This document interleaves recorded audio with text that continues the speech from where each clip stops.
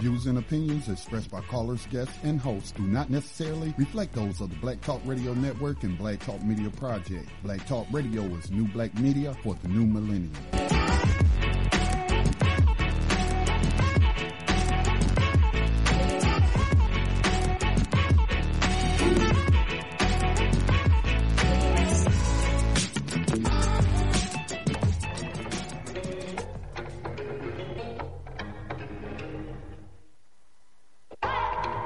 Land of the free, it lies the home of the homeless.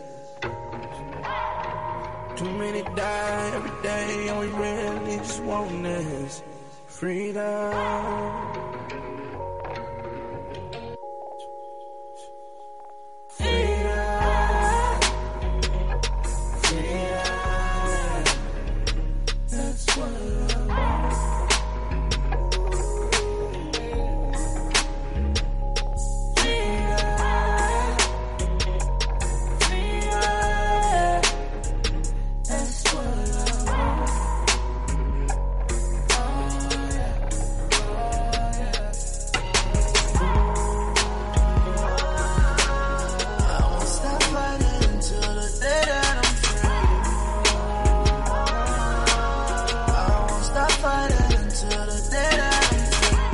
Good evening and welcome to this live broadcast of New Abolitionist Radio on this Wednesday night on the Black Talk Radio Network. Today's date is February the 27th in the year 2019. So glad to be back on these airwaves with you. We got a lot to talk about. We have a scheduled guest for you who should be calling in shortly. Hopefully nothing has happened, as I do want to have a conversation with this guest. But first, let me just say, Sister Khadijah or Mother Khadijah and Tyson will not be with us tonight, as they have a family emergency, an illness in the family, and so therefore they're trying to take care of that issue. So they won't be with us tonight, but I'm here. Maxwell Melvins of the Grammy-nominated Lifers Group is here, and we will carry on this program. So let me just give you an idea of what we'll be talking about tonight. It should be very interesting, but we should have a guest calling in. We should have a guest. Excuse me, I'm getting distracted. Somebody calling me while I'm on air. So let me turn off my phone.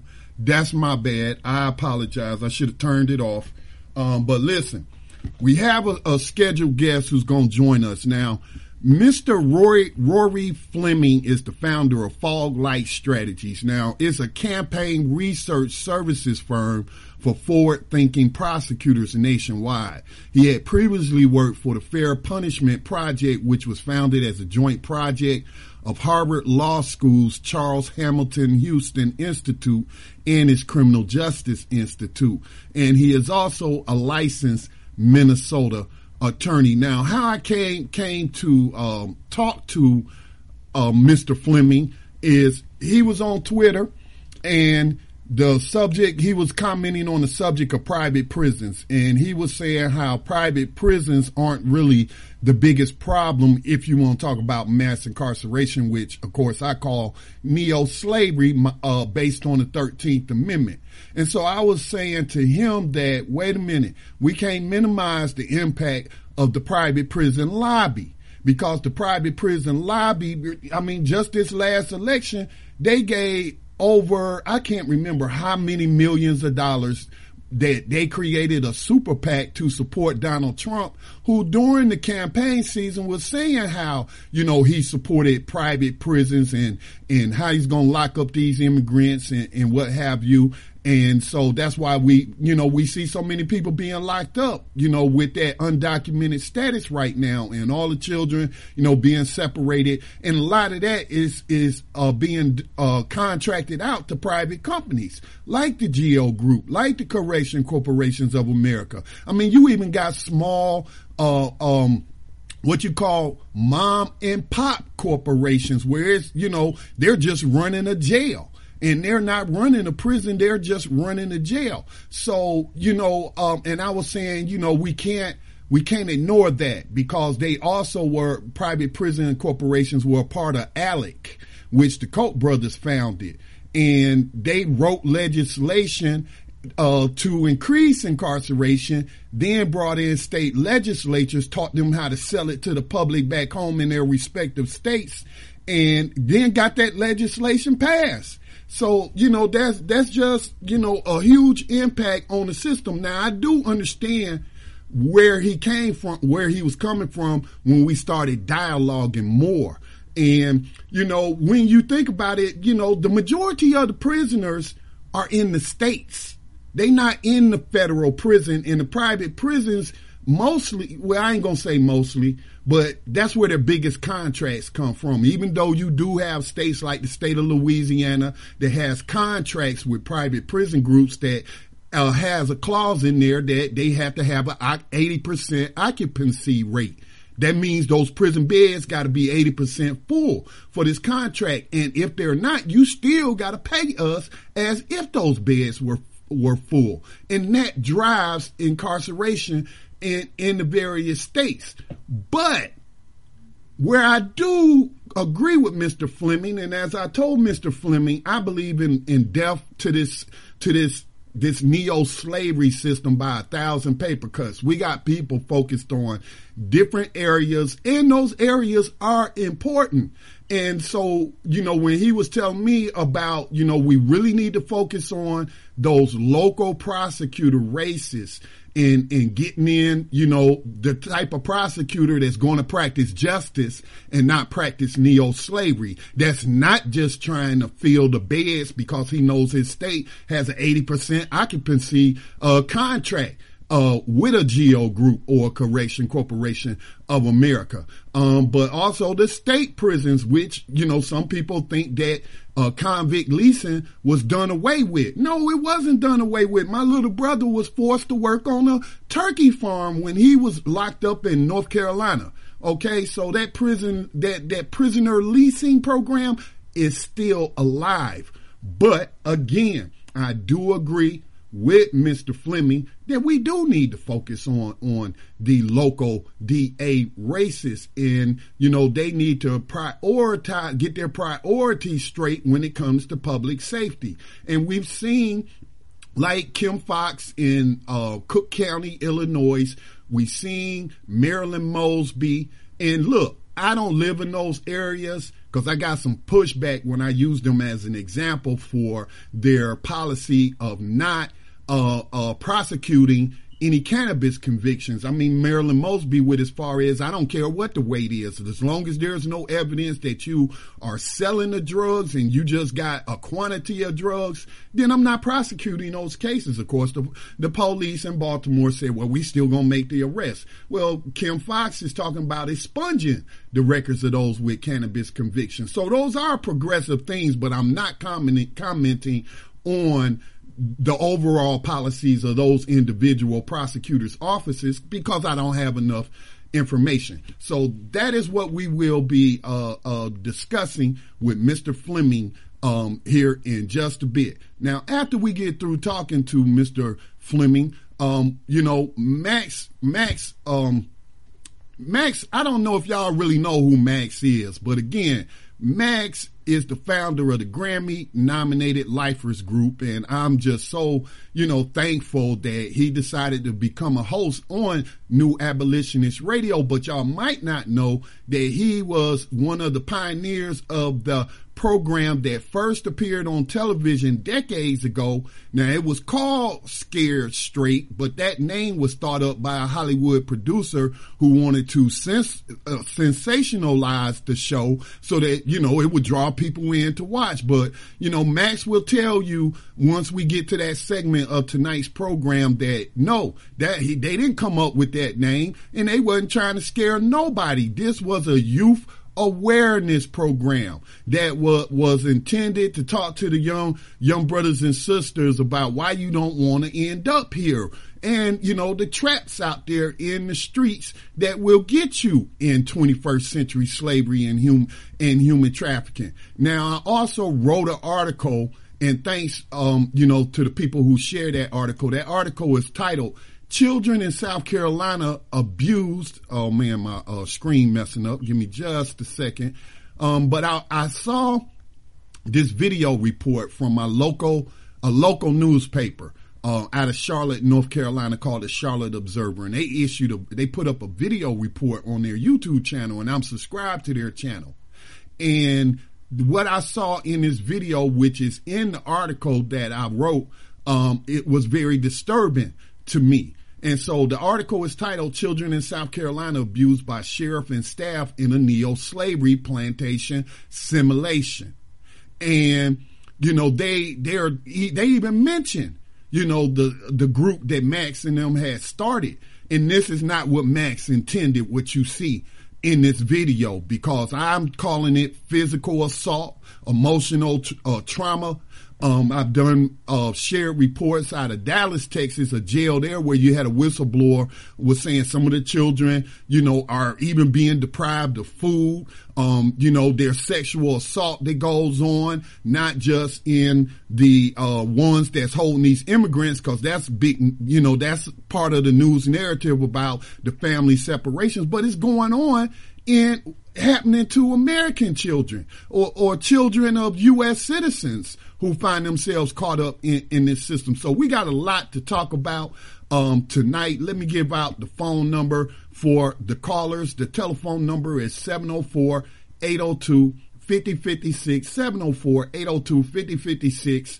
Hit the star key twice to unmute yourself. I'll see you on the board. I'll get your question or comment. Please keep your questions and comments related to the topics that we're discussing. Ask our guests about, you know, the topic that or things that we are discussing. And that background noise, please watch your background noise. So, you know, first, let me go ahead and allow Max to chime in. And let me go ahead and mute this caller on the other line. We're not taking calls at this time. I'll let y'all know when we're taking calls. But let me go ahead and bring in my co-host, Maxwell Melvins of the Grammy-nominated Lifers Group. Good evening to you, Maxwell. Yes, sir. Good evening there, Brother Scotty. How's everybody doing? And, Brother Scotty, I'd just like to say there may be some callers on there that could possibly expound also on the Lifers Group, others that were involved in the program itself, and some others in their opinions of the subject and topic that we're talking about tonight. I just wanted to let you know. Yes, and if they're on, some callers in. I'm sorry, Maxwell. No, they'll be calling in. They'll be on your board probably. It may be some callers on there that would like to respond to the issue of this abuse thing and what our program was about too. Right. So if you like me to, I'll go into that, or if you want to go on, you know. No, we have our guests. We have our guests first. That's the first thing that we're going to talk about. All right. Yeah, we're going to talk to our guest, Mr. Fleming. Let me make sure this is Mr. Fleming on the line. Mr. Fleming, Rory, yes. Do we have? So I am here. Yes. All right. Mm-hmm. I was telling Maxwell you said you were looking forward to tonight's program, so I'm sure that you were going to call absolutely. In. All right. So you go. I'm sorry. Yeah, that's okay. Now, first, if I read your brief bio. I explained how, me and you met over Twitter, what the conversation was about. But can you tell them, just give them again a brief overview about what you're working on and what your area of expertise that you're trying to work in to improve this system that we're under? Yeah, for sure. So I graduated from law school at University of North Carolina, Chapel Hill in 2015, and then after that, I became a legal fellow at the Harvard Law School Fair Punishment Project, which predominantly focused on prosecutorial discretion issues for local district attorneys, and sometimes they're called county attorneys or prosecuting attorney, but basically the elected chief prosecutor of the county in whatever county or state you're in.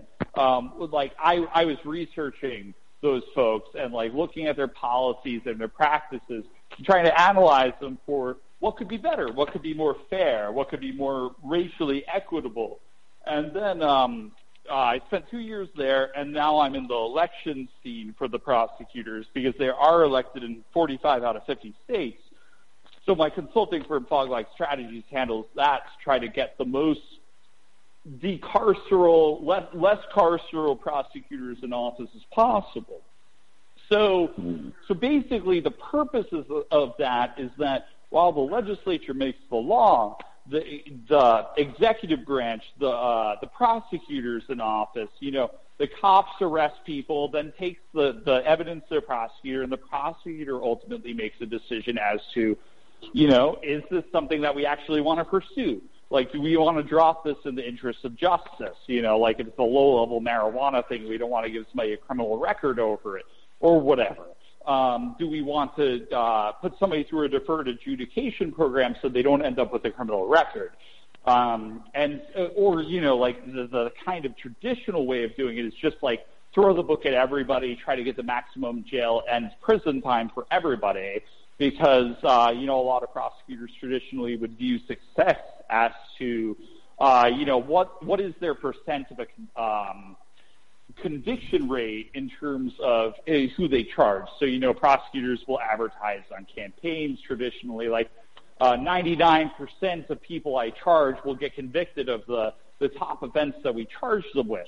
But the reality is that 95% of cases on the state level, which is where the vast majority of criminal cases come from, will end up in a plea agreement. And so, does that plea agreement give somebody a felony conviction, whereas, they could reasonably plead to a misdemeanor and not have the same, employment discrimination for the rest of their life in many cases, and things like that, and so, a good prosecutor will think of those collateral consequences. A bad prosecutor won't care about it and just be like, well, the law is the law, and they broke the law as it's written, and so screw them, who cares if they can get a job anymore, they put themselves in that situation. But that's, everyone knows that the outcome of that is racially discriminatory. There's multiple studies about how prosecutors the elected prosecutors are 85 or 90% white throughout the country, and in the 3,000, more like 25,000 counties that exist in America. Basically, everybody's county attorney or district attorney is a white man. And so, there's so few black district attorneys out there, and there are, more running and taking office. So Rachel Rollins in Boston, in Charlotte, North Carolina, there's Spencer Merriweather. This is something that's becoming somewhat more common, but still the overwhelming majority of the district attorneys are privileged white people who have had a silver spoon their entire life, and maybe they were bullied as a kid, or maybe they just were inspired by morally simple black and white stories of I want to be a hero for justice, but not really thinking of racial dynamics and stuff, and they don't really understand what it's like to grow up like somebody who's non-white or somebody who doesn't have means, and they just throw the book at everybody.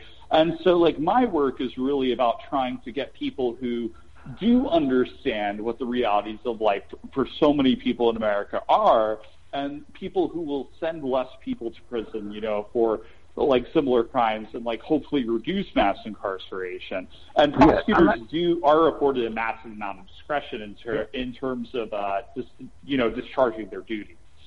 I'd like to ask you a question. Are you familiar with one of the most progressive ones in the nation right now? That's Larry Krasner out of Pennsylvania. Yeah, most definitely. Larry Krasner is basically the golden standard, but Rachel Rollins in Boston has almost one-upped him.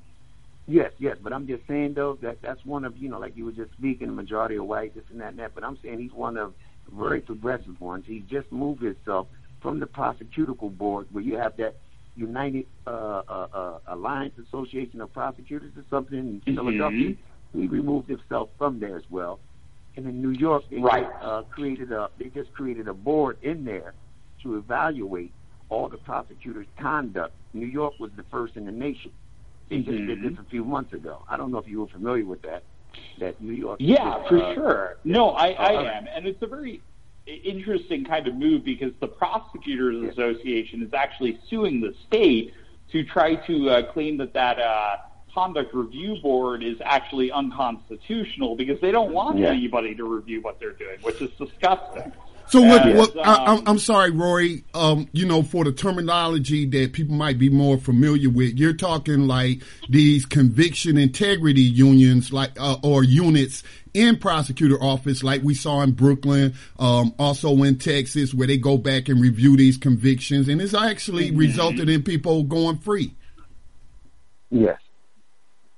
Yeah, for sure. And so generally the conviction integrity units are focused on like particularly serious crimes like first-degree murder or like a first-degree rape or something like that, to see if somebody who has been convicted has actually been wrongfully convicted, who's serving like a 30 or life sentence or something like that. But it actually goes beyond that. It actually goes beyond to should certain people be charged for crimes anyway, even though they violated the conduct under the statute, as it's written.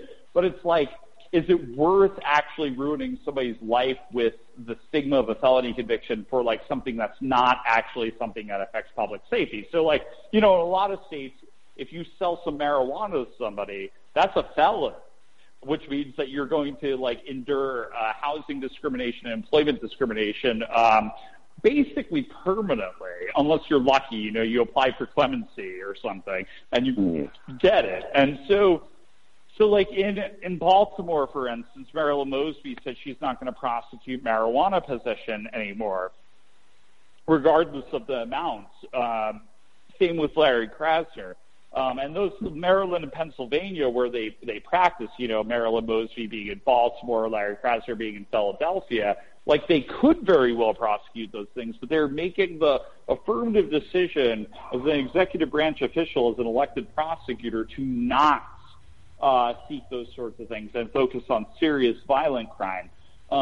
Unfortunately, of course, that kind of thing is still relatively rare, but the movement to elect better prosecutors is trying to ensure that there are more prosecutors like that in more cities across the country, even like, say, Texas, where, like Kim Ogg is the district attorney of Houston right now. She won't prosecute anything involving less than 4 ounces of marijuana. She, like, worst comes to worst, like somebody arrests you for it and she'll like send somebody to like a 4-hour class or whatever. But it's really basically decriminalized. And so, like, that kind of thing, like, will the Texas state legislature legalize marijuana anytime soon? Probably not, because there's a ton of legislators in the state who are, like, blood red conservative, like, white men who are just like, screw people who are into marijuana or whatever, But prosecutors have a unique authority to enforce the law how they see fit. Discretion. Which is really something that people haven't paid attention to historically. Yeah, discretion is what you're talking about. They have prosecutorial discretion. Mm-hmm. That's exactly right. One thing Max, kind of hinted at, I don't know if this is what he was getting at, but I made a mental note, when you was talking about the skin color of different prosecutors, because most of them are white men. The vast majority of them are white men. But I take this view, Rory. I take this view. Doesn't matter what your skin color is. What matters is how you carry out the duties of that office. Are you carrying it out in a just manner, or are you carrying it out in an unjust manner? Because, as you know, probably observe on Twitter, we got a former prosecutor by the name of Kamala Harris, who's running for president right now, who's been taken to task for being those type of prosecutors that, base their success on their conviction rate. Oh, for sure. That's definitely true. And so I will say that Kamala Harris definitely was not she was not a progressive prosecutor, as she's claimed. I think that the fact that she has attracted most of the ire is not necessarily completely fair, but I think it makes sense in that she's probably the front runner for the Democratic National Convention based on a lot of factors. But Amy Klobuchar, for instance, just entered. She was Minneapolis, Minnesota's chief prosecutor, and she was way worse, and a white woman, you know. And so that's an interesting factor. But with Kamala, you know, back in 2004 when she first got elected, you know, this movement to elect better prosecutors wasn't really a thing. And what people often think is like, oh, but San Francisco is so liberal. That's not really, like, in terms of criminal justice, that's not actually true, in the sense that, the guy that Kamala Harris beat, who was a white guy who was the incumbent in her first election, which was for district attorney of San Francisco, she did run to the right of him. She accused him of being soft on crime for not prosecuting drug dealers to the fullest extent of the law and, like, not locking up, like, sex workers. But it's a little complicated because, you know, San Francisco is, like, often thought about as the most progressive city in America. But I was actually working on incumbent DA George Gascon's campaign briefly before he in San Francisco before he said that he wouldn't run again. And, you know, like, George is, like, you know, was seen as, like, one of these, like, first kind of wave of reform prosecutors. You know, he's more moderate than, like, Larry Krasner, but, like, he was, you know, like, trying to move toward a more health-oriented approach to the war on drugs rather than a carceral one, and some other things, like not, like, locking up homeless people for, like, begging for things, you know? Yeah. But, like, Larry Krasner is more progressive than George Gascon. I mean, that's just true. And like, what people often miss is that California is very, like, you know, progressive on a lot of issues, but not criminal justice. Right. So the interesting thing is that while, like, George Gascon supported a couple of ballot initiatives for, like, statewide voters to vote on, like, whether to legalize marijuana, whether or not to back off of the 3 strikes rule, which meant that if somebody had, like, a nonviolent third felony or something, that they would get locked up for 25 years to life, which meant that, you know, somebody who stole, like, a TV or something with a felony record, like, would get, like, life without parole, which is crazy. Like, George and, like, a couple of other DAs in the state, like, supported, like, reform of that and reform on a couple of other issues, but for the most part, like, virtually every single DA in California was like, no way, the 3 strikes law is awesome and marijuana is the devil. You know, like, even George remains neutral on whether or not to legalize marijuana, along with one other DA, and all the other 62 DAs in California, including in, like, pretty liberal areas like Oakland. You know, they either remained neutral or were adamantly opposed. Right. And so, like, California's a lot less liberal in criminal justice than people think it is. Like, there's a reason that they have, like, severe prison overcrowding issues, and I think that, like, Kamala Harris's record should be viewed in terms of that because, like, she wasn't particularly progressive when she was in office, and the status quo statewide was to be extremely conservative on criminal justice issues. Let's do this, Rory. Let me do this, because I do, you know, I'm a citizen journalist. I don't work for no corporate newspaper or network or anything like that, but I try to hold myself, you know, to I'm not even going to say their standards, because a lot of them standards, I don't know what standards of journalism they working from. So I try to be fair and objective. Now, let's use Kamala Harris right now, because I'm one of her critics, and was one of her critics on this radio program, you know, when she was Attorney General and the SCOTUS ordered them to, you know, do something to release prisoners to ease the overcrowding, as they saw that as an 8th Amendment violation. She then turned around. Well, first her office argued. She didn't personally argue when she tried to use that as an excuse, but I don't see it as an excuse, because your name, that was your office, and you're not going to tell me you didn't know what your prosecutors were going to argue. Of course you do. And they argued that, hey, if we reduce our prison population, we'll deprive California of a cheap labor pool. And of course, a lot of people know about the firefighters program. Now, then also, you know, the lying. the lying, and even if it's not straight up lying, it's flip-flopping without context, and it's just dishonesty. One of the things she said about, well, why didn't you come out in favor of legalizing cannabis in California? Well, I had a policy of never commenting on pending legislation because my office had to write this, that, or the other. But then when I go to the California Attorney General website, I see press releases of Kamala Harris supporting and advocating that specific legislation be passed. Especially like she was a strong advocate for the civil asset forfeiture, where she wanted prosecutors to be able to take people's property, deprive them of their property, without even beginning a process of prosecuting, much less a conviction. So then when the SCOTUS rules against, in an Indiana case, that this is unconstitutional for you to take people's property in this asset forfeiture then she comes out with a tweet as if saying she agreed with them, as if she had that position all along. So that's the issue that a lot of people have with her. Did she do some good things? Yeah. Yes, she did some good things. She did have some of those diversion programs you talked about. So, I'm just trying to be fair and objective, but the criticism that I'm hearing, or the criticism that I have, is totally based in facts. Yeah, for sure. So it's a complicated issue. So as somebody who has been a long-term prosecutor watcher, it's interesting, Republican district attorneys and Democrat district attorneys, or AGs, like attorney generals, they are kind of bad on different issues sometimes. So Democrats love civil asset forfeiture, which is kind of fucked up.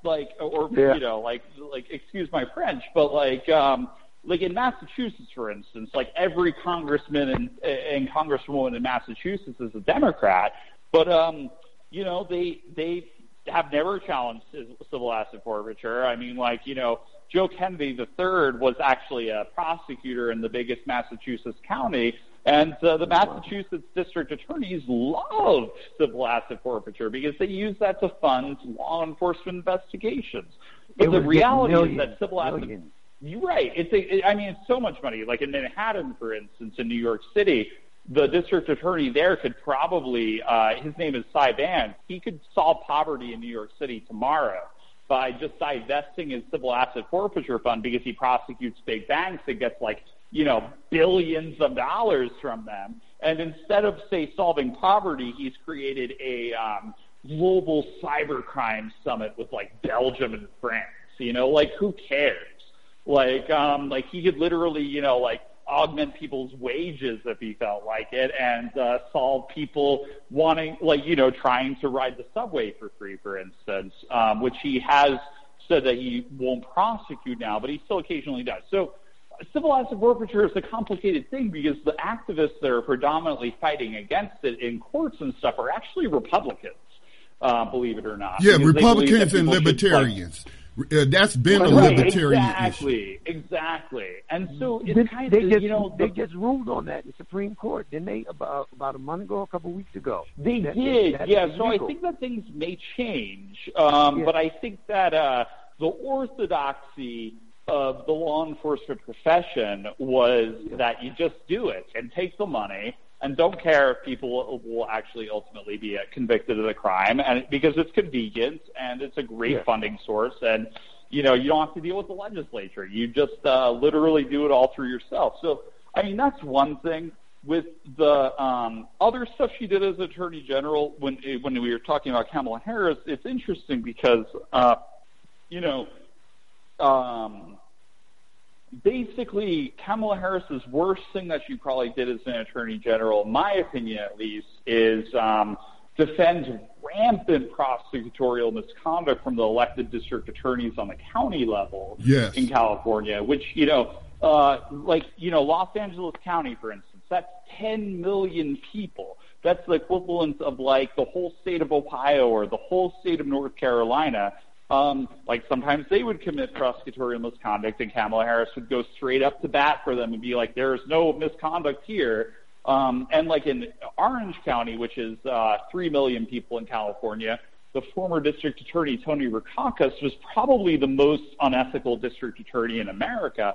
He literally had a unconstitutional jailhouse informant scheme where he would literally plant certain people into certain cells in the local jail to get that person to get time shaved off their sentence by interrogating their cellmate and being like, "You better confess."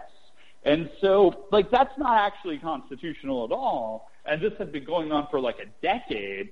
And so it actually messed up the most slam dunk death penalty case probably ever, which involved this guy. It was like they called it the Seal Beach massacre. And so this guy, Scott DeCry, got like a machine gun or something and like mowed down like 8 people and like 5 or 6 of them died. You know, it was like a classic spree shooting kind of thing. And instead of just like, you know, like California has the death penalty and a lot of the more conservative counties believe in it, believe it or not. And like if the DA just like prosecuted ethically, like Scott DeCry would have gotten the death penalty slam dunk. And I'm an expert in the death penalty issues. I worked on those issues at Harvard, and like it was I don't agree with the death penalty, but it was a slam dunk case in terms of the law. Tony Rackauckus, the district attorney of Orange County, who's elected, but he lost re-election in 2018, thank God, he cheated. He actually like literally planted an informant in there to like coax a confession, but everyone knew that this dude did it. And like Kamala Harris was like right up to bat being like, Tony Rackauckus' office didn't commit any misconduct in this case, but like everyone and the grandmother do. Like anyone who was familiar with this case at all knew that like that was complete BS. I don't know. And so like Kamala Harris should have let Tony Rackauckus go to jail, frankly. Like that man deserves to be in prison, and he's not.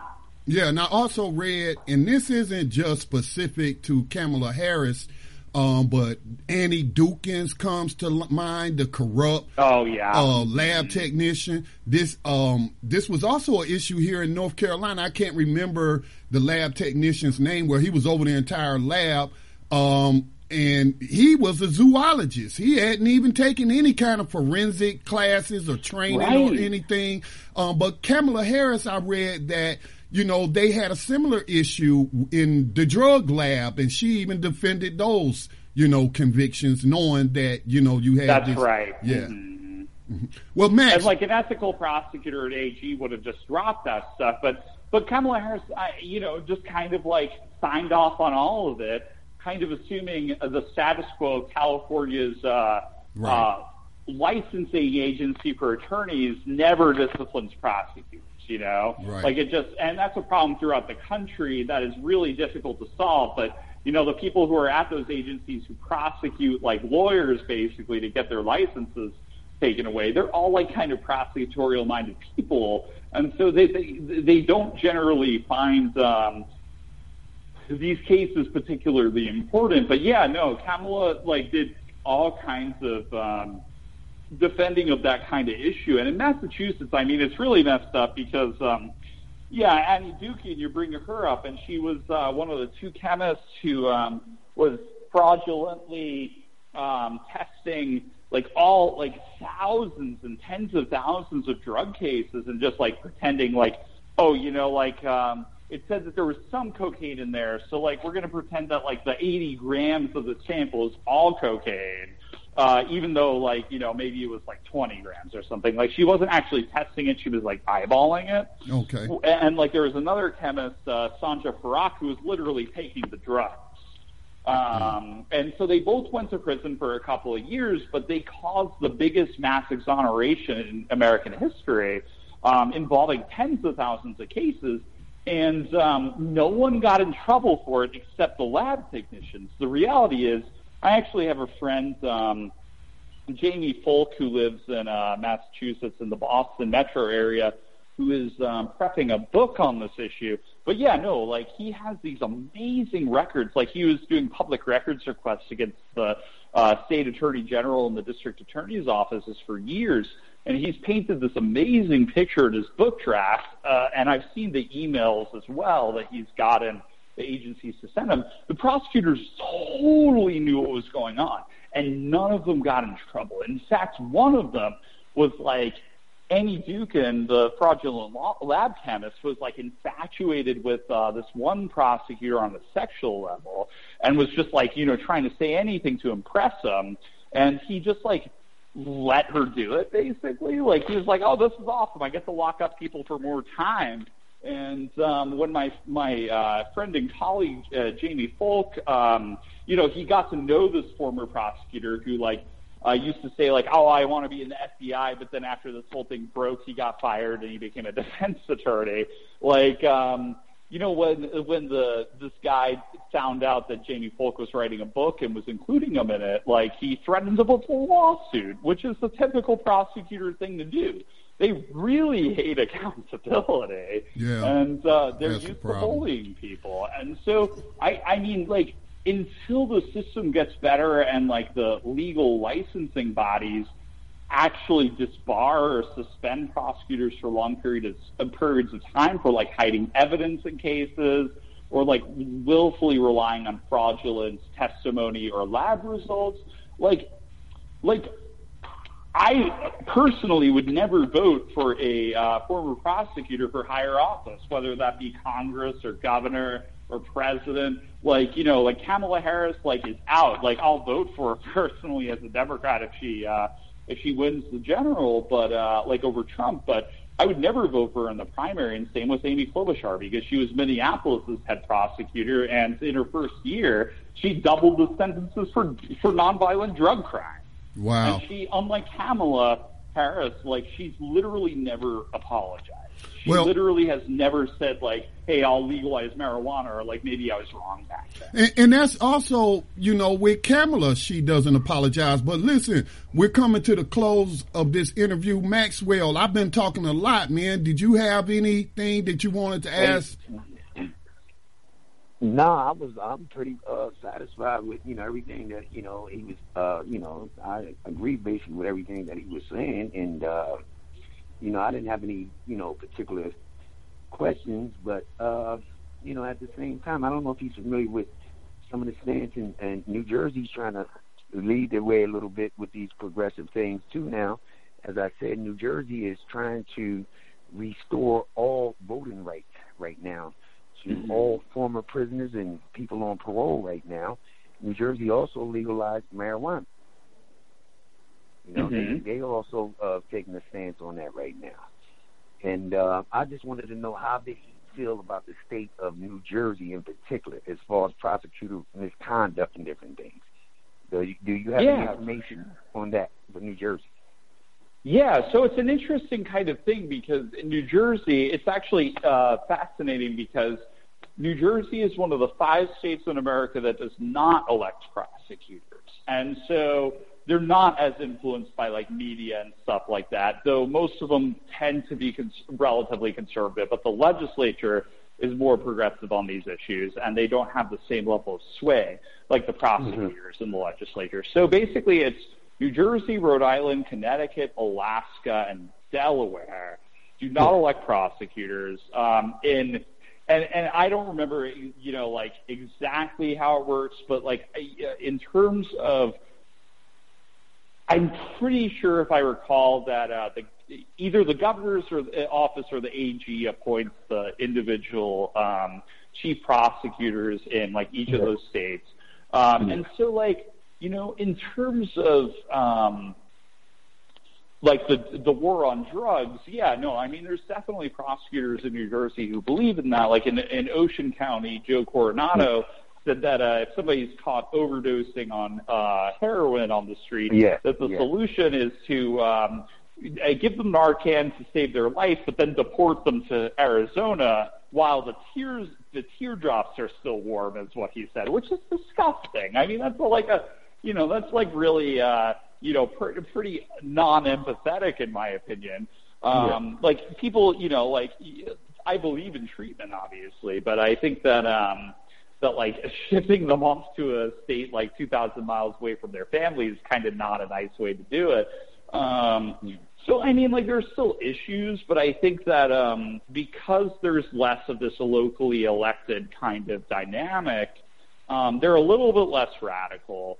Like, they're basically just cops with law degrees, whereas in a lot of states, the problem is that the legislatures just, like, bend over backward, like, having to do with anything that district attorneys say, and especially the District Attorneys Association, which is like the bigger body that takes a majority of vote on like whether or not to support X or Y legislation. So like in New York, for instance, right now, they're trying to like improve pretrial discovery, which means like, you know, somebody's accused of a crime, the police have some evidence, the prosecutor gets that evidence in like every state except New York and 3 other states, which is like South Carolina, Wyoming, and one other that I'm forgetting right now.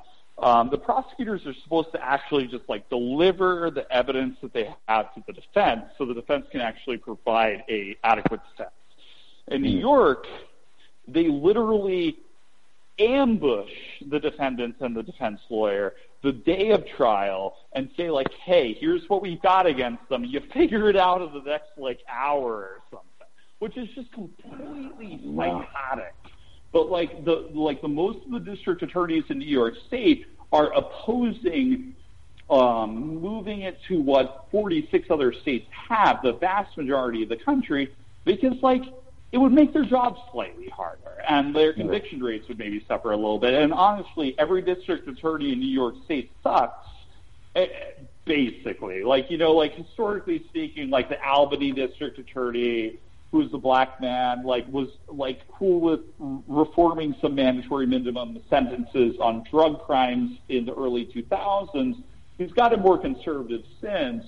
And then, like, you know, like a couple of the district attorneys in the New York City area, like Cy Vance in Manhattan and Eric Gonzalez said, you know, we're not going to prosecute marijuana anymore, for instance. But they lied. They literally lied, expecting reporters to not follow up on it, because generally people, like reporters, will like pay that much attention to criminal justice, though it's improving. And so, you know, like they've really reduced marijuana prosecutions by like 10 to 20%, but they're lying and saying that they decriminalized marijuana using prosecutorial discretion. And like some DAs, like you know, Larry Krasner, for instance, isn't going around prosecuting marijuana cases, but like Cy Vance or Eric Gonzalez in New York City are totally like still prosecuting those offenses. And part of the reason we know that is because this community group in New York City, Court Watch New York City, has been like going to court and like watching the prosecutors and tweeting about their activities in real time in open court. And so like we know. Hey, Rory. Like, one of the problems is yeah, Rory, one last question, and then we'll let you give us, you know, your final comments and how people can support your work and getting more progressive policies in these district attorney and prosecutor offices. But what do you recommend to just the average Joe citizen like myself? You know, how can I affect change at my local prosecutor's office? Yeah, for sure. That's a good question. I think that doing presentations and potentially protests at the prosecutor's office tends to get their attention, and not necessarily in like a bad way, but like they'll be like, oh, okay, like people aren't necessarily happy about this. It's hard for the common person to like get through to some of the bigger, like more urban counties, though, because the way that the model kind of works is that, say, you know, like I've worked for district attorney candidates in like everywhere from Boston and New York City to rural Wisconsin, you know, like county of like 30,000 people. In rural Wisconsin, anyone who has a problem with the DA can literally just walk up to the DA's desk, because there's like 2 prosecutors in the county. Like if you're in a more urban county, it's harder and there's more red tape, and that's why like protests are happening. especially involving like police shootings, because like that's the only way to get their attention. It's a messed up system. I think that one thing besides like, protesting or like inviting prosecutors in the county to like local community forums, that people can do more, and it involves a little bit of work, but not too much, is like learning about how one can file via email, just like emailing, like public records requests, or like what people often call like FOIA, like Freedom of Information Act requests, which is basically like, hey, like as a private citizen and in most states you can be anywhere in the country, you just have to file it. Is like, hey, like District Attorney, like dear X, like I am doing a like public information request, like seeking information on, say, prosecution rates in marijuana based on race or something. And some district attorneys will give the information, some won't, which is generally a bad sign.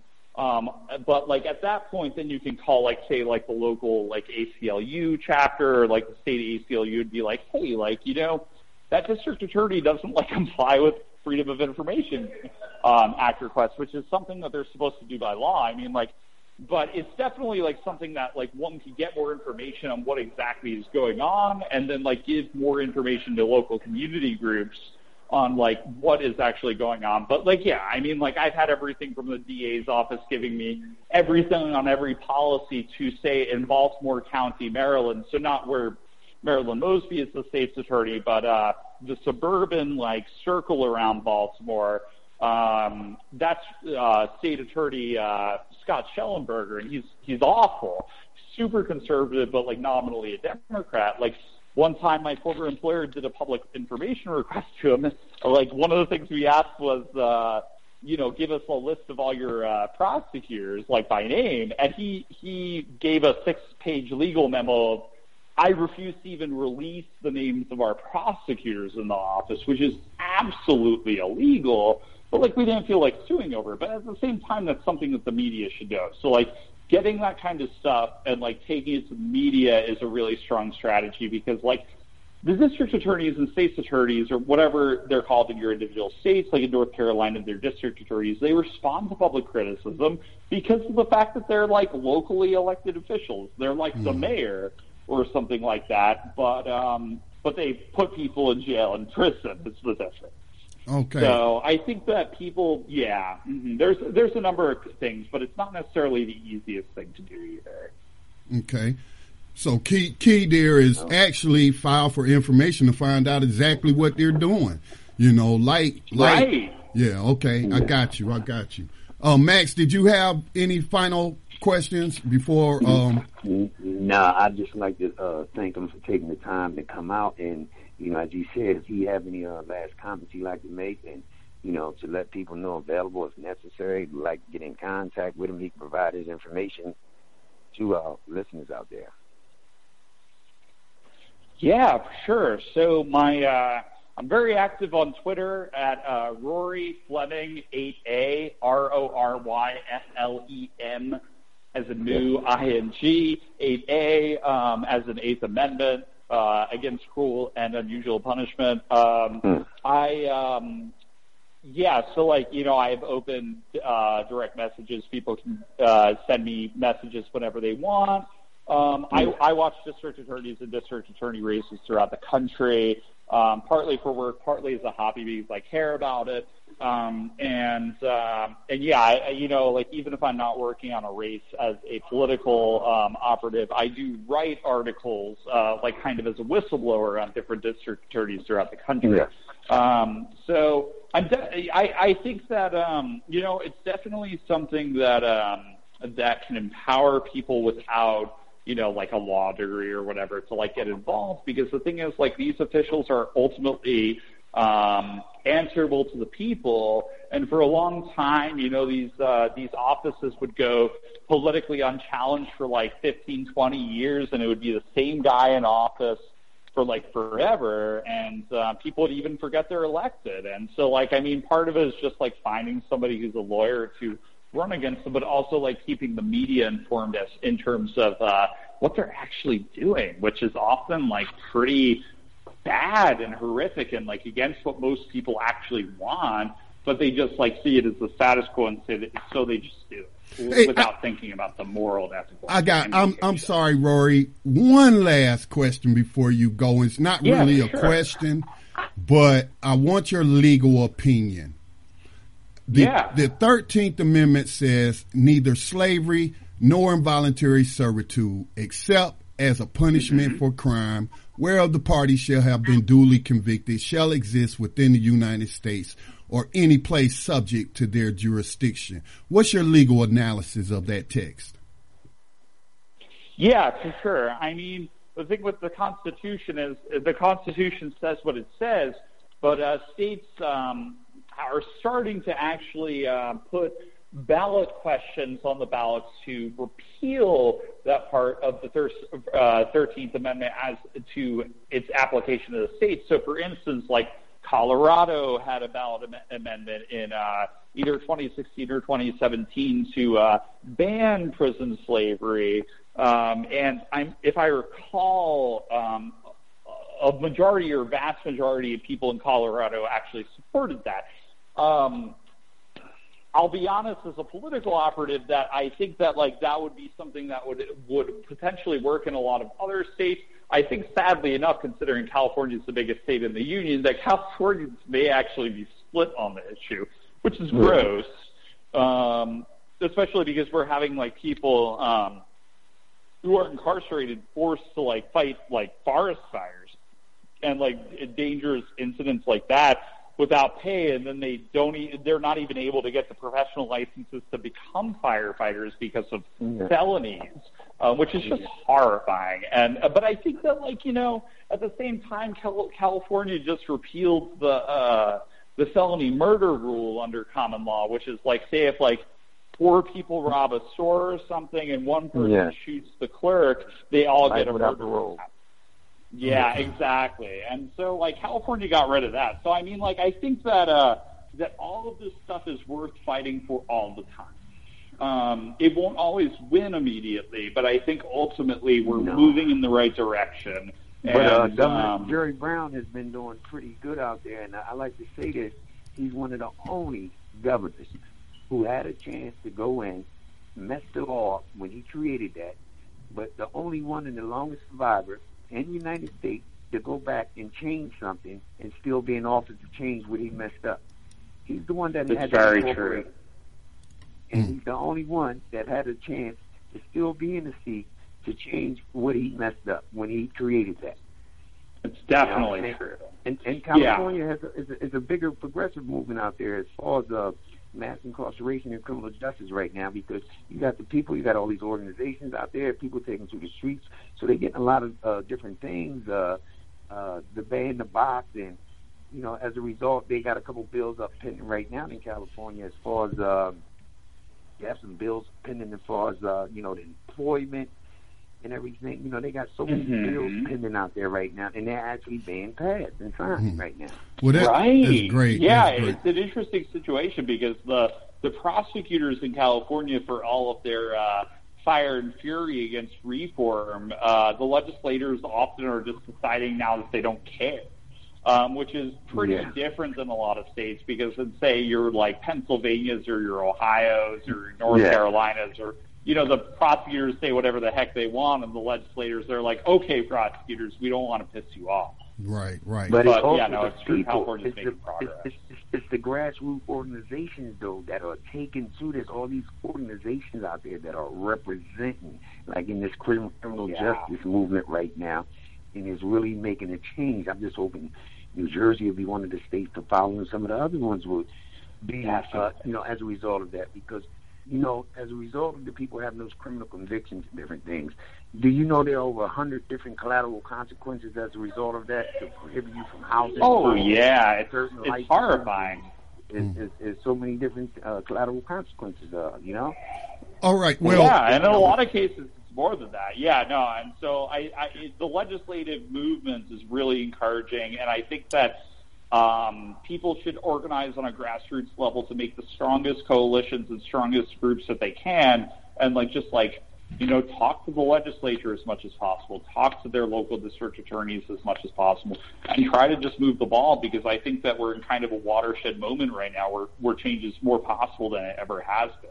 And if that's because those people want to get this, but remember this, there's a catch-22. A lot of reasons, and some of the reasons that these people are changing these things now, because they're realizing all these big organizations, some are the same people, they're getting a favor back. Elections is coming up and different things are coming up. So they want that vote. So they're cooperating, because as you just said earlier, who do they answer to? Who do they represent? The people. Right. People, yeah. So they have to answer to the people. So Rory, I'm going to stay in touch with you, but I want to leave the door open. If there is something that you believes is appropriate to bring to our listening audience, something that catches your eye or anything, please, you got my contact information. Hey, we would love to have you back as a regular, on New Abolitionist Radio. Awesome. I would love that. Thank you. I'm honored. All right. Yes. Well, you have a good evening, sir, and thank you again for the work that you're doing behind the scenes and the media that you're producing, and definitely I'll keep following you. But you have a good night, sir. Yeah, you too. Thank you so much for having me. It was a pleasure, and yes, thank you so much. All right. Max, we're going to go ahead and take our station identification break. And just to let the listeners know, we're going to open up the phone lines. If y'all have any comments on what we just discussed with Mr. Rory Fleming, give us a call, 704-802-5056, 704-802-5056, and hit the star key twice. That'll unmute you, and I'll bring you on. When we come back on the other side, if we don't have any calls even though we're jumping to another topic, if you still want to comment on the first hour, you definitely can do that. But when we come back, we're going to take a break. And then when we come back, I wrote that article, as I talked about at the top of the discussion, about this program that I'm calling prison, a neo-slavery plantation simulation going on in Chester County, South Carolina, and it's basically child abuse. It is child abuse. It's not basically child abuse. It's child abuse because I have a niece that lives in Chester County, and she's having some issues. She's a teenager. She's only 12 years old. Actually, she's not a teenager yet, and she's having some issues, getting in trouble at school and stuff like that. And we're trying to talk to her and figure out what the problem is and get her on the right path. But let me tell you, if I did to her, or her mother did to her, or her father did to her, or her grandmother did to her, what we see in that video, they will be coming to separate her from us and put her in the system. And so it's not right that these jailers are doing this to these kids, and we'll talk about that on the other side. You're listening to New Abolitionist Radio, broadcasting on the Black Talk Radio Network, live programming every Wednesday night at 8 o'clock p.m. Eastern Time. Stay tuned. We'll be right back.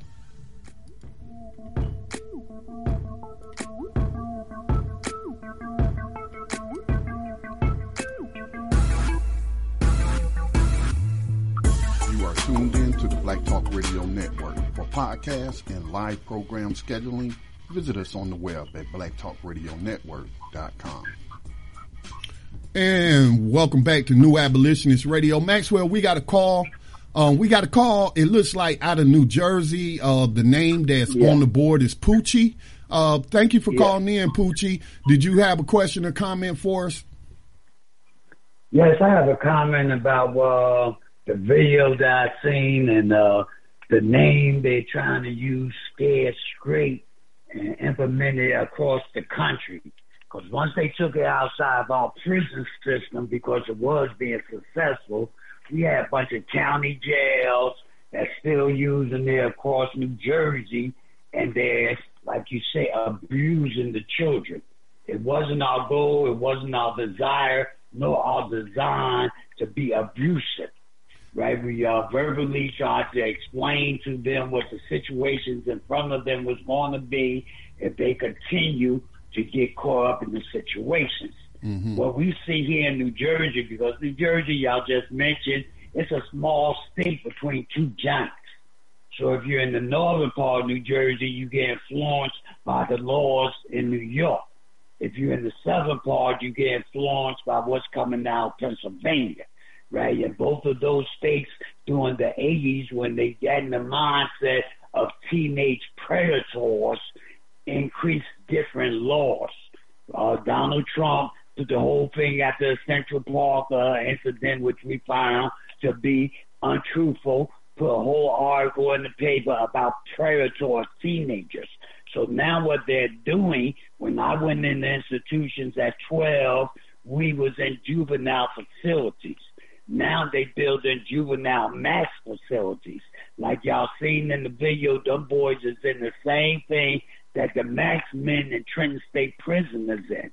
They're made the same way. They got them in the same cells with the same stairwells and the same design. We was able to go out. We had air. We had movement. We went out to go to eat. These guys are getting fed in their cells. So it's not just the physical abuse that they doing, it's the psychological abuse that they impose it. And what then happened is they made the people buy into it. Right, you know, right. And I keep explaining to the people here in Patterson, New Jersey, y'all keep talking about reentry, y'all trying to help the guys coming out of prisons and stuff. What about the kids that end up in prison? But when I was in Jamesburg, them juvenile facilities at 12 years old, by the time I got to state prison, I could safely say 75 to 80% of the boys that was in Jamesburg with me ended up in the prison. So these same guys that we're trying to help as adults started out as juveniles. So the juvenile facilities is just like a car repair. If you take your car to a shop, they're supposed to fix it. So if these kids are supposed to go to these juvenile facilities and they come out worse, then something is a problem. And it's not the kid. When I was on your show last month, I explained that's my mindset. If you see them at 6, 7, and 8, you see they're not a problem. Then at 14, you talking about they're a predator, you want to wave them up to adulthood. New Jersey has so many young men, just like all across the country, that went in as juveniles, they got waved up to adulthood, they got 30 years in prisons, 40 years in prisons, from 14 years old. So that's what they're doing. They're taking our children and they're using them as the new product. Hey, like Poochie. Neo-slavery, yes. Yeah, Poochie, yes. Let's do this. Please stay on the line with us, brother, for as long as you can, because you was part of the program that was actually trying to help these children and not harm them. But let me introduce it to our audience because, you know, I have the video. I'm going to play the video so they can hear it for themselves. But I wrote an article. I published it early this morning. I saw this last night, and it bothered me so bad. I was like, I got to write about this. So I wrote, you know, I spent about 2 hours writing this article to get my words right and be codified, because I actually was like, man, I want to go down there and hurt them guards for hurting them children. So, you know, let me introduce it to the audience. We'll play the video and then we'll come back and let you and Maxwell respond to what the audience is going to hear. But let me just give this opening paragraph of my article. Neo-slavery simulations, do they help or harm troubled children? That is the question that people should be asking themselves. It is a question I'm asking rhetorically because I know the answer is yes. They are harmed by the abuse they suffer at the hands of guards in detention facilities across the United States, like the one in Dallas, Texas, which is a story that escaped the attention of national media because perhaps Mr. Beto O'Rourke does not seem to have the same concern for U.S. citizens' children as he does for those children separated at the border from their families. For some reason, the family separations and abuse of children who are U.S. citizens aren't as big of a story that it warrants the attention of the national news networks, who have devoted an untold number of hours towards reporting on immigrant children during the Trump administration. So my local paper, Charlotte Observer, visited one of these programs, just the name of that program. And again, like you said, they trying to use the name and make it seem like it was like y'all's program when it's not like the program y'all started. Project Storm, a Scared Straight jail program for at-risk children and teens run by the Chester County Sheriff in South Carolina, is abuse, some say. It has been on the A&E Network TV show Beyond Scared Straight. So this is what you're about to hear is a video report from the Charlotte, North Carolina, Charlotte Observer. Here we go.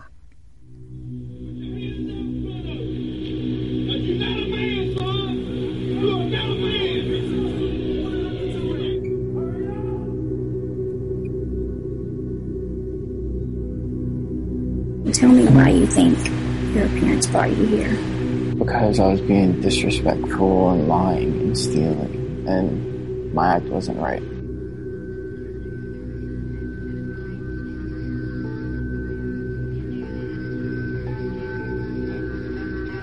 I promise you in the next 30 minutes, you're gonna wish you was at home, sitting on the couch, drinking lemonade, and eating Cheetos. It's called the STORM program, showing teens our real mission. This is about keeping this child out of the penitentiary, and it's about helping this child be successful.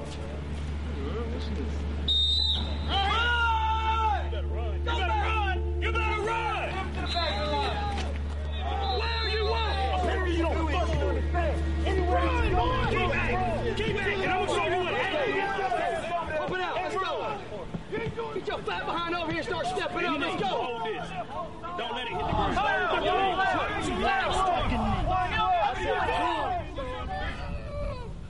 Hold him above your head. What are your knees doing? What's wrong? Come on, keep going. Keep moving. Okay, you gotta take deep breaths to keep running. We don't take breaks. Keep going. Push. You're not hyperventilate. You get any complaints about the program? No, just from psychologists. Clearly somebody thought this was a good idea. And yet we're in 2019. The data to show that this was ineffective was published in 2002. I think it was probably well intended when they started it in New Jersey, as I understand is where it began in the 70s. It looks good politically. It looks good publicly. Hey, we're doing something with these kids and young people, even young adults that are off track. But again, when you study the programs, they really haven't worked. But they continue to go on for one simple reason: they look good. See the guy up here with his arm hanging off the top rail? Y'all remember Toby? When you come here as an inmate, I will own you. Y'all think this can't happen to me? It can. This is your last chance.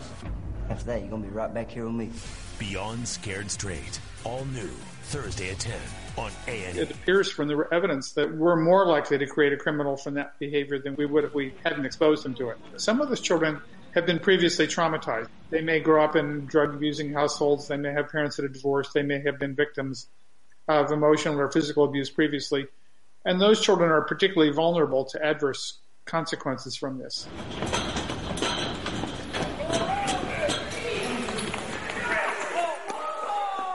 The evidence for that kind of program is actually that it's harmful.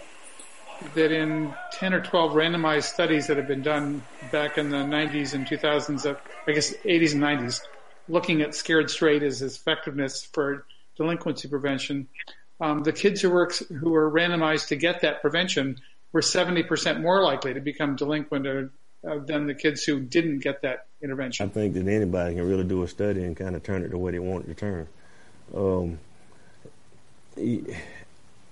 You really had to be involved. I mean, put it this way, I can sit back and read all the paperwork I want and get in all the stats that I want on something and form an opinion. But once you actually physically do it and see how it comes out, then I think you'll see a different result from that study. if we did some of this to adults, some people might call that torture, and it might qualify as torture. Even if we had prisoners of war, I'm not sure that there would be a consensus that this is an acceptable approach. That treatment that they were seeing would probably trigger a mandatory report to Child Protective Services if the parents were doing it or a caregiver were doing it. When they call it abusive, what do you say? Do you think it's abusive? No, I don't. Talk about that. I think, like I said again, the mission is to keep these kids from going to prison. And I think that if they want to say it's abuse, then they need to do a study on the prison system itself and see what inmates do to youth when they come into the prison system. You could make the argument, and I know social services agencies that would respond, that treatment was clearly abusive to the children. Hands straight over. We going to 15 this time. Put your hands back. You better get it. Put your hands straight out. 1,000. 1,000. Okay, I'm gonna cut it. I'm gonna cut it off there. You know, I wrote a pretty lengthy article. Well, it wasn't that long, so I've said what I wanted to say. But you know, they're talking about something that Maxwell and Pucci was a part of back in the 70s, and there is a big difference. And I don't think, you know, from me talking to Maxwell that, you know, that program is reflected accurately, because Maxwell and them was not putting their hands on these children and doing the things that we see, you know, just inhumane treatment that we see these guards doing to these children. So I'm gonna shut up. And I'm going to let Maxwell and Pucci comment on what they think about this situation. Well, I seen the video and I read your article, because Maxwell had put me up on it earlier today. So I read it, and they give the impression, or this guy talking about he's showing them what the inmates don't do that to inmates. It's the biggest gang in any prisons in New Jersey and probably across America is the PBA. The police do that, right? The inmates is not allowed to do that. They got a show on called OG, right? Somebody told me to watch it on HBO. I watched it, and I almost got sick to the stomach, you know, of the betrayal that they're trying to make the prisoners be the animals. You have a bunch of young men and ladies in today's market, because in the 70s and the 60s when we were starting this stuff, it wasn't that many females going to prison. But now they're grabbing them, and it's the same madness where the staff intimidate. So that's where most of your gangs get created, your MS-13s, your Latin Kings, all these gangs, they said, started inside prisons because inmates had to come together not to protect themselves from other inmates, but the police, the PBA. So when they come home, they have no respect for law enforcement because they seen what was done to them by these guys in uniforms and with badges, right? They are the abusers. So they come in there, and like I said on your show last month, they have their tendencies of sadism, masochism, and they got a confined, controlled environment where they could get this off on. You know, they just like to be us. When I first went up in Trenton State Prison, we might have had like 6 or 7 black officers. The rest of them was Caucasians. The black officers, guys like a Bobby White and all the, they was the worst enemy because they still trying to prove, I'll get a master. I ain't going to show them. I ain't down with them. And this guy, the way he was talking, he was the same mindset. I seen the whole thing all over again. He is an African-American man talking about how he going to break a buck, how he going to stop them from going to prison. And if you go back 10 years later, 90% of them kids or 80% that he had in his Storm program would be inside the prison programs. He's not breaking them. He's just making them more angrier. He's making them untrustworthy. If we trust that the Lord's going to serve and protect us inside those facilities, and they be the ones who abuse us, when you get out, you have no respect for them, whatever. Quick story. There was a guy named Hopkins in Jamesburg that used to abuse us. and we was in North Boys, and one day God came up to the milk bar, we was on Spruce Street, and said, yo, I just seen Hawkins down the street. What? And we went down there, and we sat around for like an hour, and when he came out the building, we beat him up. We bust his back for all the abuse that he had gave us, you know, so these things that they trying to portray and trying to use the terminology of scared straight. Because you got it out here in Morris County Jail, you got them in different county jails across New Jersey, and they just doing the same thing as getting money off our kids. Those that's part of that program get extra pay, extra hours for being participants, the cops. So they say, yeah, I'll sign up. Now you get extra pay, you get extra hour, you get extra rank. You walk around with your chest out because you the one that's abusing and can abuse the kids. And when they go to court, that's another thing. Patterson, New Jersey, when they lock these little young boys up, if you're 14, you get caught with a weapon, a gun, or a knife, they want to wave you up to adulthood. Right? When them little boys go to court, they know nothing about law. A lot of them even can't spell indictment. And when they go there, then the indictment waved up in the court, it's empty. You might have 3 people that's from their family sitting there. We need to get in them courthouses and listen and see what they're doing to our babies. Because you can't send them away. Somebody, we going to send them away. He come back 5 years later worse than he went in. Like I said, if it was an old dealership, you take your car and come back worse, you will have a problem. You'll be trying to sue. You'll be mad. So why not be mad about your children coming back from these institutions, so-called juvenile facilities, which is really adult max prisons, coming back worse than they went in, and we good with it. You know, so I'm down with whatever to try to save the babies and stop this fake stuff going around, trying to live off of what we have positive ideas and structure to do to try to help. And it always happens. Every time we set something up in them prisons that try to help, they want to snatch it and talk about they could do it and they don't have the plan. All they see is the beginning of it. They don't know what the end plan was, so they just make it up as they go along, and it tends to be abusing our children. Maxwell? Good. Absolutely. Yeah, because you know me, I'll go all fucking year. Excuse my French. Yeah. Yes. Yeah. And like I was saying, the way they portraying Scared Straight, as I said, the name Straight was given to that program by Hollywood, one of the Hollywood producers. A lot of people weren't really familiar with all the work the Lifers Group was doing. So that's just one documentary. But the Scared Straight program, you know, it was called the Juvenile Awareness Program. It was never intended to scare those kids. We was only trying to instill values in them.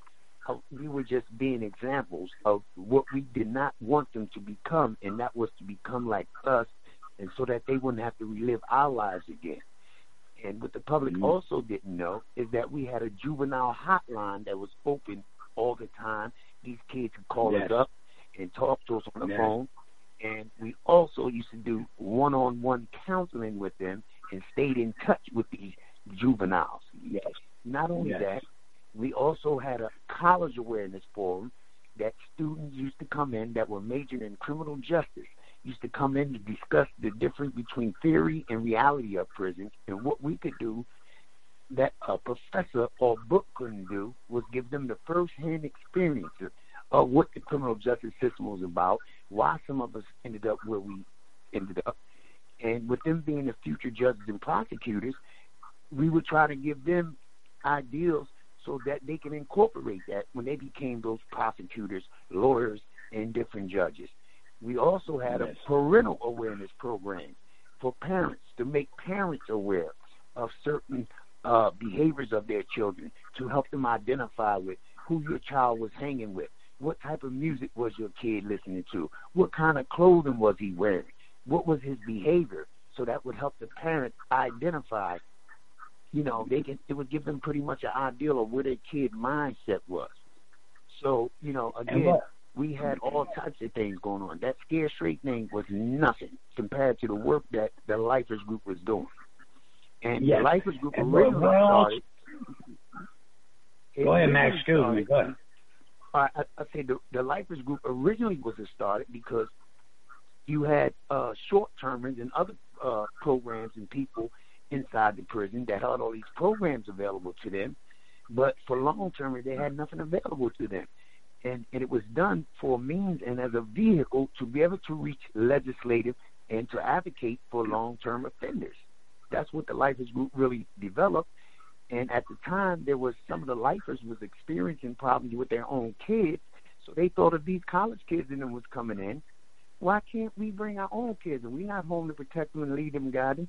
So that's where the concept came up for the juvenile awareness program. Yeah. Even the guy who started the toy drive, which was started at Broadway State Prison, we had, he was a lifer. You know, we always trying to help. He started out getting toys, so when the people who come on visits, they could get toys for their children. Around Christmas time, the holidays, we had group gobs of toys available for the kids that's coming in. We had a kid area in our visiting area where, you know, the children could go play, they could get lessons, they could learn things. Our goal was to help. But what happened, like Cohen today, the Republicans, well, you convicted, so you can't do nothing right. So they got jealous. The so-called professors, the so-called psychologists, the so-called social workers, people that was getting loot and money to so-called help the kids, seeing that we was doing more, and they got jealous. So they, well, how can a prisoner do this? Why can't a prisoner do it? Because we had the experience, we had the desire, and we didn't want the kids to get the pain that we got. Like I said, maybe 70 or 80% of the guys at 12 that was in Jamesburg with me ended up in prison with me. So we was on a preventive thing. We wasn't trying to scare them. They might got scared coming in the building because the cops at the front gate was being aggressive, being loud, slamming doors behind them. They was the ones intimidating them. When they got up on the stage, we did what we done. We gave them information. We showed them how weak they was. One time we was up in the gym with the kids up in the auditorium, and I showed Ned, yo, go get them 60-pound weights for me. You know, and I'm a little skinny guy, you know, and I grabbed the weights because one of the little boys was looking like he was tough. I grabbed him. I did a 10 count with the 60. Yo, come here, man. Look, come here, lift them up. He couldn't get them off the ground. I showed him, don't worry about it. One day you're going to be able to lift them up, but right now you can't. So a lot of the things that you think you can do out there, you're not man enough yet to do. You just fall in cycle and says that. They said our success rate was off the chart. You know, we see kids today. I see guys today from different jobs I had that, oh, wow, Mr. Morris. Oh, wow, man, word up. You, man, I appreciate because they appreciated it because they felt it from our heart. It wasn't a payday. No, it's funny that he just said that. Guess what? I had 2 police officers that took pictures with me today. Now I'm looking. He said, I know you from somewhere. Your face is familiar. I said, you don't know me? He said, yes, I do. Yeah. And he told me more about my life than I know about my life. He said, you're Maxwell Melvin. You went up for parole 3 times. He said, I came through your criminal justice program. I got pictures with him today. I was like shocked when he said, you know me. I thought he was trying to indicate something. But, yes, we get plenty. I still got letters and different things. I still hear from people on Instagram, Facebook, all that, telling us the difference and the impact that we had on their lives. Yeah. And for example, I used to tell the kids, look, don't end up with a number in here. I had one kid write me a letter say, I hope you're not upset with me, but I got a number. You told me don't get that. He said, but guess what? My number is 3 something something. It's not a prison number. It's a police badge number. I'm an officer now. Okay. You know, so and they used to take us, the Lifers Group, they used to take us to Seagirt, New Jersey, where the police training is, the state police, the patient officers, all of them go down there and give lectures. I went down there like 4 different times. right? Just to talk to the so-called probation officers, the police, because they knew we had something to bring to the table, and we wasn't getting paid. We didn't get 50 cents for this. So the psychiatrists and the other guys, somebody, well, we could get thousands and thousands of doing it, so why we letting the inmates do it? So they shut everything down, but we the ones who had the knowledge and the information to actually help solve problems. Well, Poochie, we got caught up in problems. Well, Poochie, it's not just that, but a key thing that you two had and the others that work with you is empathy. When I look at that video, they don't have no empathy for those children. That African American sheriff was laughing when he was at, well, do you get complaints? Just from the psychologists, and you know, it's a joke to him. It's a joke.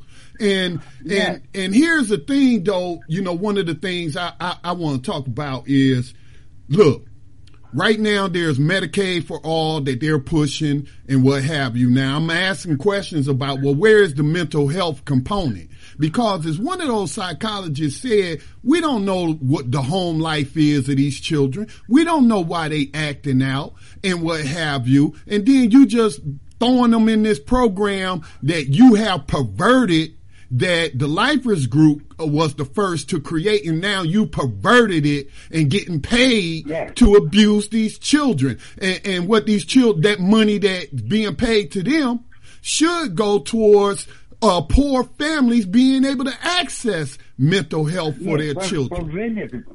Preventative before the kids get there. You know, you talking about what you going to do once they get there, but you got nothing in place before they get there. That's why I'm saying the re-entry. Well, let's get pre-entry. You know, let's stop the entry, because everybody getting money talking about, when they come home, we're going to help them do this, we're going to help them do that. But while you down there, they do nothing. Right here in this city of Patterson, New Jersey, my biggest fight is with the city council and this board education, because they don't want to help the kids. Well, they doing what they want to do. No, they're not. They're doing what's allowed to do. And they're not getting the real information to make them decide to do something else. You know, because y'all blaming them. And so they, I don't care, well, I'll do what I want to do. And that's the mindset they adapt. And like I said, you got Patterson, New Jersey, where the police will stop 4 or 5 little 15-year-old boys, grab them up, throw them in the car, have like 5 or 6 cop cars around them, you know, and plant a gun. And make one of them or all of them cop out to the gun. Because they tell them, we're going to weigh you up, you're going to get 15 years and stuff like that. So the kid, you know, and make one of them say the other one had a gun when there wasn't no gun. The police brought the gun. You know, so they they go into the system, they go into the private prison. It's a paycheck. It's an insurance that them top children go to college, that them correctional officer kids go to college. They using our children to get their children to school, where our children end up in the prison system. The Innocent program that shows you how many people them been falsely accused and for how long. The little kid that was killed back in Georgia in the electric chair, 14 years old or something like that, they gave him electric chair. 30 years later, he wasn't guilty. It's not making sense to me that we allow these people to do this to our children when we're in today's market. We got video. So mommy could show you how he ran around the play, how happy he was at his birthday, but y'all said he's a monster. No, y'all making him a monster so y'all could get dollars. You know, saying if it don't make dollars, it don't make sense. Yes, sir. You know, in that video, it showed 2 mothers saying, well, this is the last resort, and I'm going to do this or that. Now, look, I ain't going to blame them mothers. Okay, because, you know, chances are that those children's fathers have already been targeted and put in the system and not in the home and what have you. So these mothers out here trying to do the best that they can, but like Max, you had told me, and I had agreed, and I think I put it in my article, is that, it's not like these mothers just volunteering their children up. It's the system that's forcing them or coercing them to put them in there and what have you. Yeah, because they under the impression they give them the mindset, if you got 4 kids and this little boy or this little girl's off the hook, he's going to create a situation where you're going to lose all your kids. The mother's goal is to save their babies. I tell these boys that. I say, everybody might love you, but your mother in love with you. When she first gets you and look in your eyes, she falls in love. So if they come and say, well, this can help him, well, let's try this. Well, he might have ADD. Let's give him medication. She's down for whatever because she's trying to help her baby. She's trying to save him, not knowing at the same time you are helping destroy him by letting these people take control of him. And because they're going to mess up his mindset completely. Like you said in the article and stuff, if the mother did what them people did at that joint, talking about the STORM program, she would go to jail and they would take the kid and whoever kids are else in the household away from her. And that's the biggest fear. You got these, I told people, once we allow the government to tell the mother that she can abuse their kids or beat them or spank them or basically holler at him. She can verbally abuse him and they take him. So now they got so where anything that she do to kid, well, I'm calling my caseworker. You can't hit me. I tell you, come in at 9. You come in here at 12. If I try to chastise you for it, you call your caseworker. Now they gonna come and take all your sisters and brothers and put me in jail. So her hands is tied. She's cuffed up because if she tries to use her instincts to abuse or direct these kids in an aggressive manner, here comes the state. Poochie, the word you're looking for. Yes, sir. Poochie, the word you're looking for is discipline. If she tries to discipline her children. Discipline. And then there's different forms of it. Any discipline, she's not having no control to discipline them even verbally. Because, she cursed at me. She said I was stupid. We got that. And now she's in a situation where she could lose the other kids. So she, it's all messed up and we have to do something. We, the people, only ones that could solve this. When they start taking our kids, we need to fill, I tell these people at Patterson, we need to fill them courts. We need to let the prosecutors know we're watching, because to them it's a job. Hey, this African American. And then after 5 o'clock, they punch out and they go back home. That sheriff, that sheriff in Maxwell, I know you wanted to chime back in, but when I saw that, I was so mad last night. I couldn't even sleep. I had the right to relieve that stress. That's what that article is. It was a stress reliever and as I closed out the article, I was like, I'm thinking like some of the abolitionists pre-1865 who was talking about more militant forms to end slavery. John Brown was going around putting swords through the backs of slavers and what have you. That's how I felt. And I know though, if I with that route, then I'm gonna be dead or I'm gonna be in prison, but I just like how you said, we need to be out there in the courthouse and watching what's going on. I feel like that community in Chester needs to be at that facility and watching them guards and taking pictures of their license plate to let them know we watching you abusing these children like that and what have you. Yeah, because you see the cone that he put. Like I said last month, not only do they do it to the adults, they doing it to the children. They got this phone company that you have to sign up to put before you could just call collect and talk to your family. They got so you only could visit on Wednesday at a certain time. If you're 5 minutes late Oh no, it's too late. Registration over. You know, and this type of stuff. So they do whatever they can to break the family down, and it's working. Maxwell? And it's working. Maxwell? Yes, sir, bro. Did you have any comments? But you know, Maxwell, if you and Poochie would, I'm going to contact the Charlotte Observer who did this report, because they mentioned a program that y'all was a part of, and I want them to contact y'all to get y'all side of the story, because it was being, I feel like, inaccurately portrayed. Y'all wasn't doing to them children what they was doing. But Maxwell, no way. Your comments, Maxwell. No, I just want to say, like, you see that cone, them cones that they put on them kids' head, traffic cones on that kid's head. Yeah, traffic cones. Come on, man. Pushing them on tires.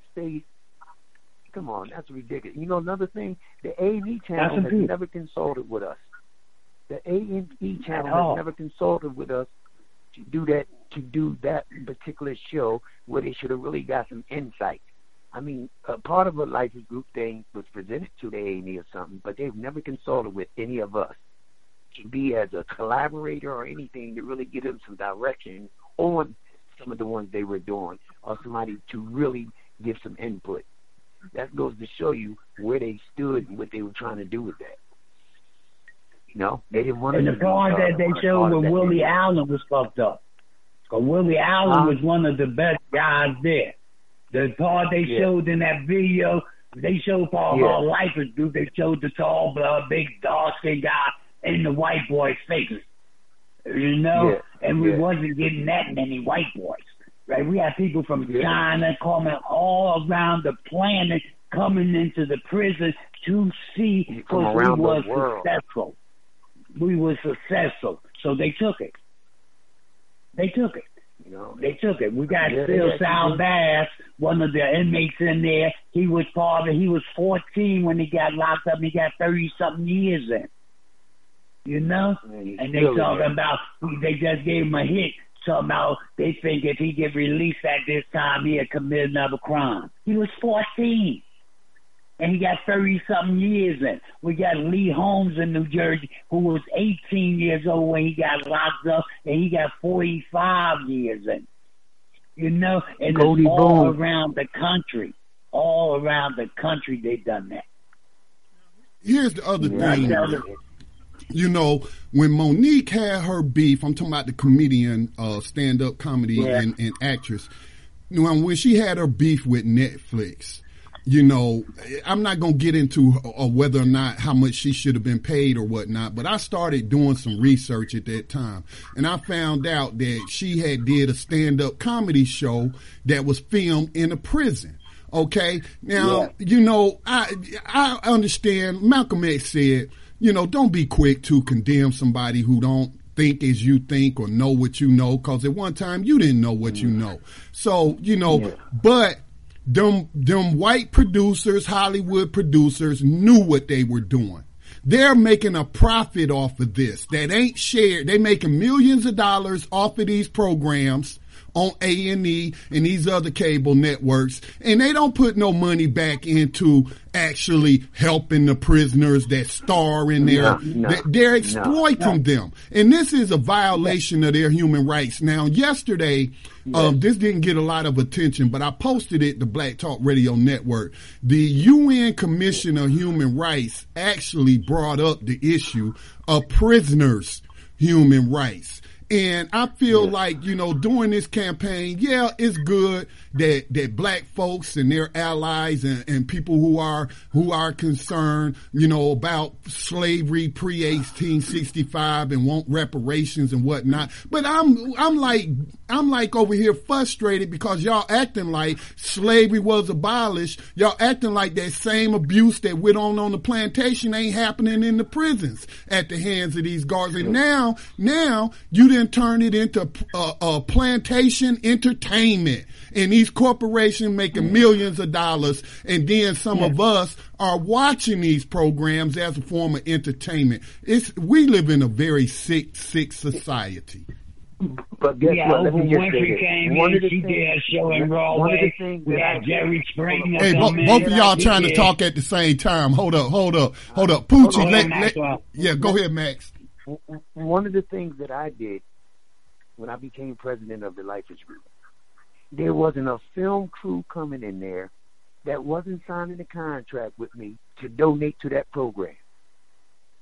I incorporated that any program or film company that came in there and wanted to spread our message and they was going to use it for profit or show it on any TV or whatever, that proceeds would go to the Lifers Group to run our program, because the government didn't give us no money. We raised the money for that program. Nobody gave us that money. We raised that ourselves through photo projects that we ran and our members. You know, we had Jerry Springer come in there and exploit us. We had Oprah come in there and try to sidetrack us. When they first made that TV show Hill Street Blues, I'm upstairs in the office. John Artis called me, Reuben Carr, co-defendant, and say, "Yo, Poochie, you need to get down here." I come to two down. They got all these guys in there. They want them to say, "Get Hill Street Blues," because Hill Street Blues got us. I said, "Whoa, no." And they wasn't up. Y'all ain't doing that. What's wrong with y'all? You know, these people just trying to exploit y'all so they could get their TV show, you know, popularity. And they going to have your face and all this on the TV show, and you're not getting a pack of cigarettes. No, don't do it. And the producer, he looked at me like, who is this guy? Because the guy started walking out. They wouldn't do it. You know, Oprah came in there with the mindset that she was helping, that she brought some kids in whose parents had got killed by guys and stuff like that there, and put them on the stage, and they were supposed to be mad at us. When they left, they wasn't mad. You know, they tried it. They keep trying to use us to exploit and get money, and we got nothing. We even get a pack of cigarettes. Well, you can't smoke in jail no more, but we used to could smoke, you know? So they brought nothing, and they just want to take it. They still doing that today. You know, they showing things like this Storm program. It's all across the country.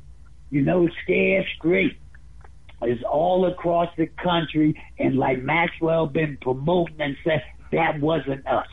The producers did that just to have a catchphrase. You know, and the look of the prison, because they showed the outside of it. They showed the students coming in, the doors being slammed. They had the cop out front, all big, and work out all day. Come on, get on, and you know, intimidate and scare them before we even speak them. By the time they come up the stairs to the auditorium where we at, they already have been intimidated by the environment.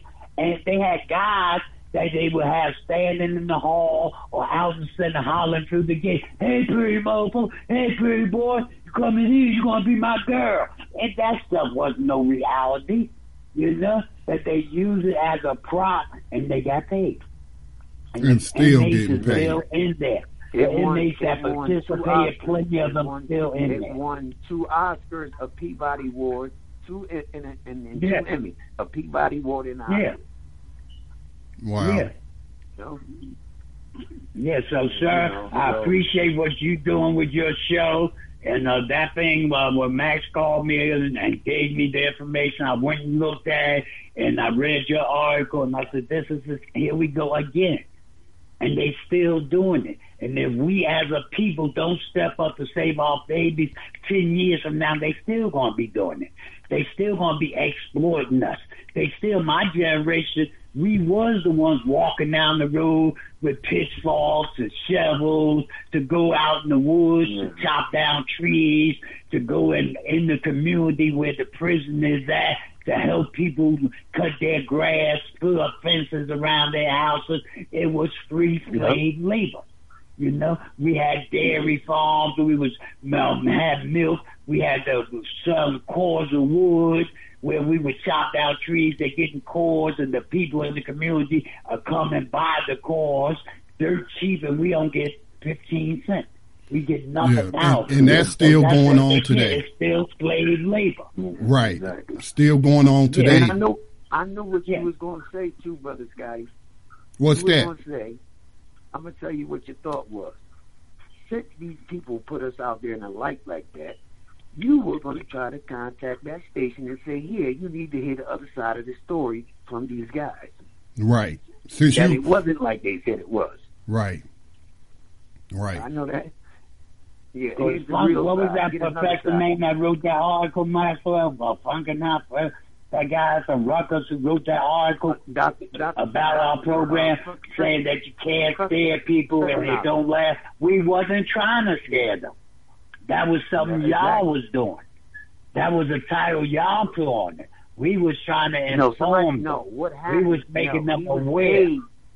He was paid to do a study for somebody that had other programs out there, and they was trying to shoot the Lifers program down because people was coming in from around the world to duplicate and to implement that program. People from China, from Japan, Norway. I have people Japan. They even couldn't speak English good, but they're taking notes and watching.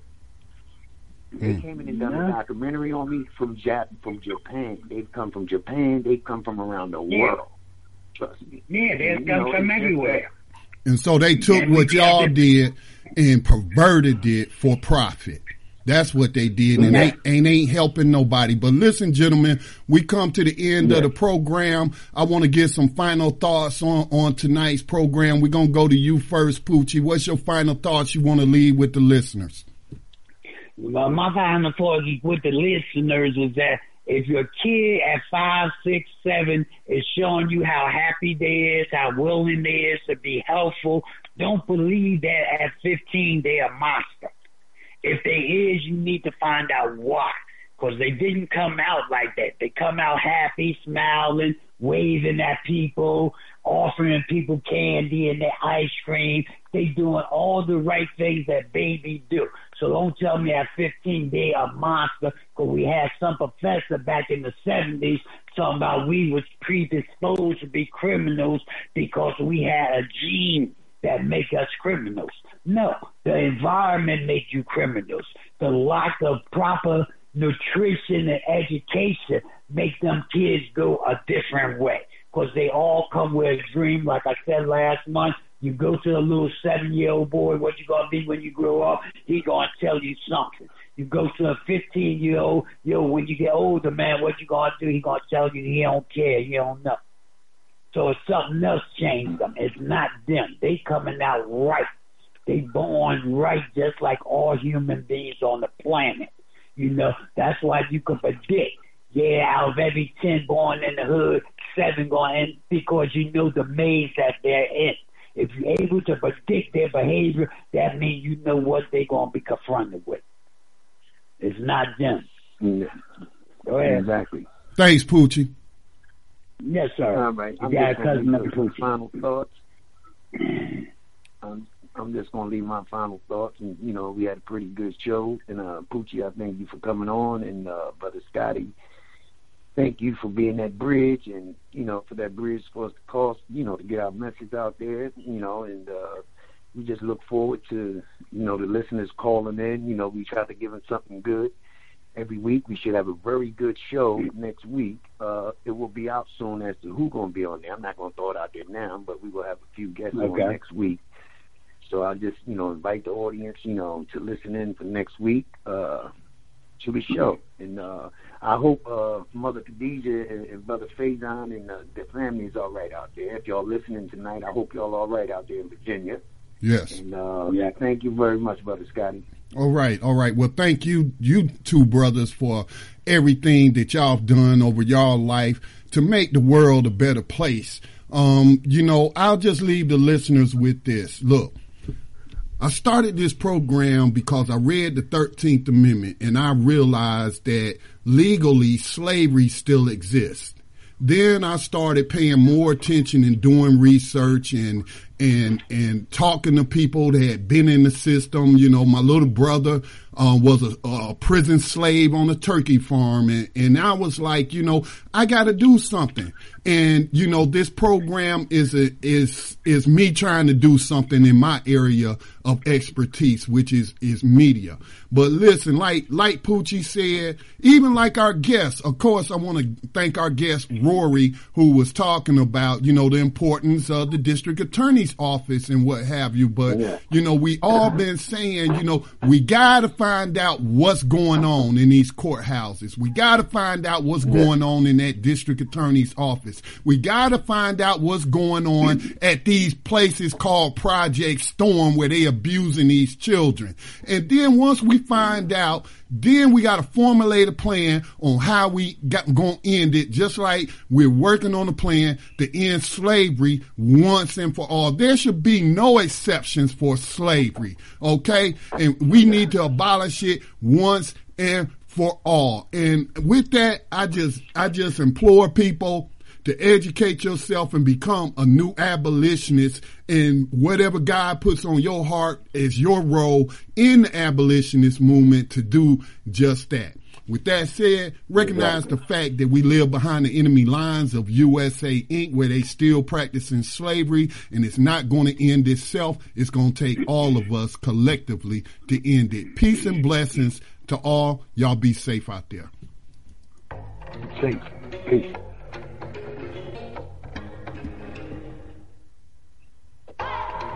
Land of the free, and life is the home of the homeless. Too many die every day, and we really just want this freedom.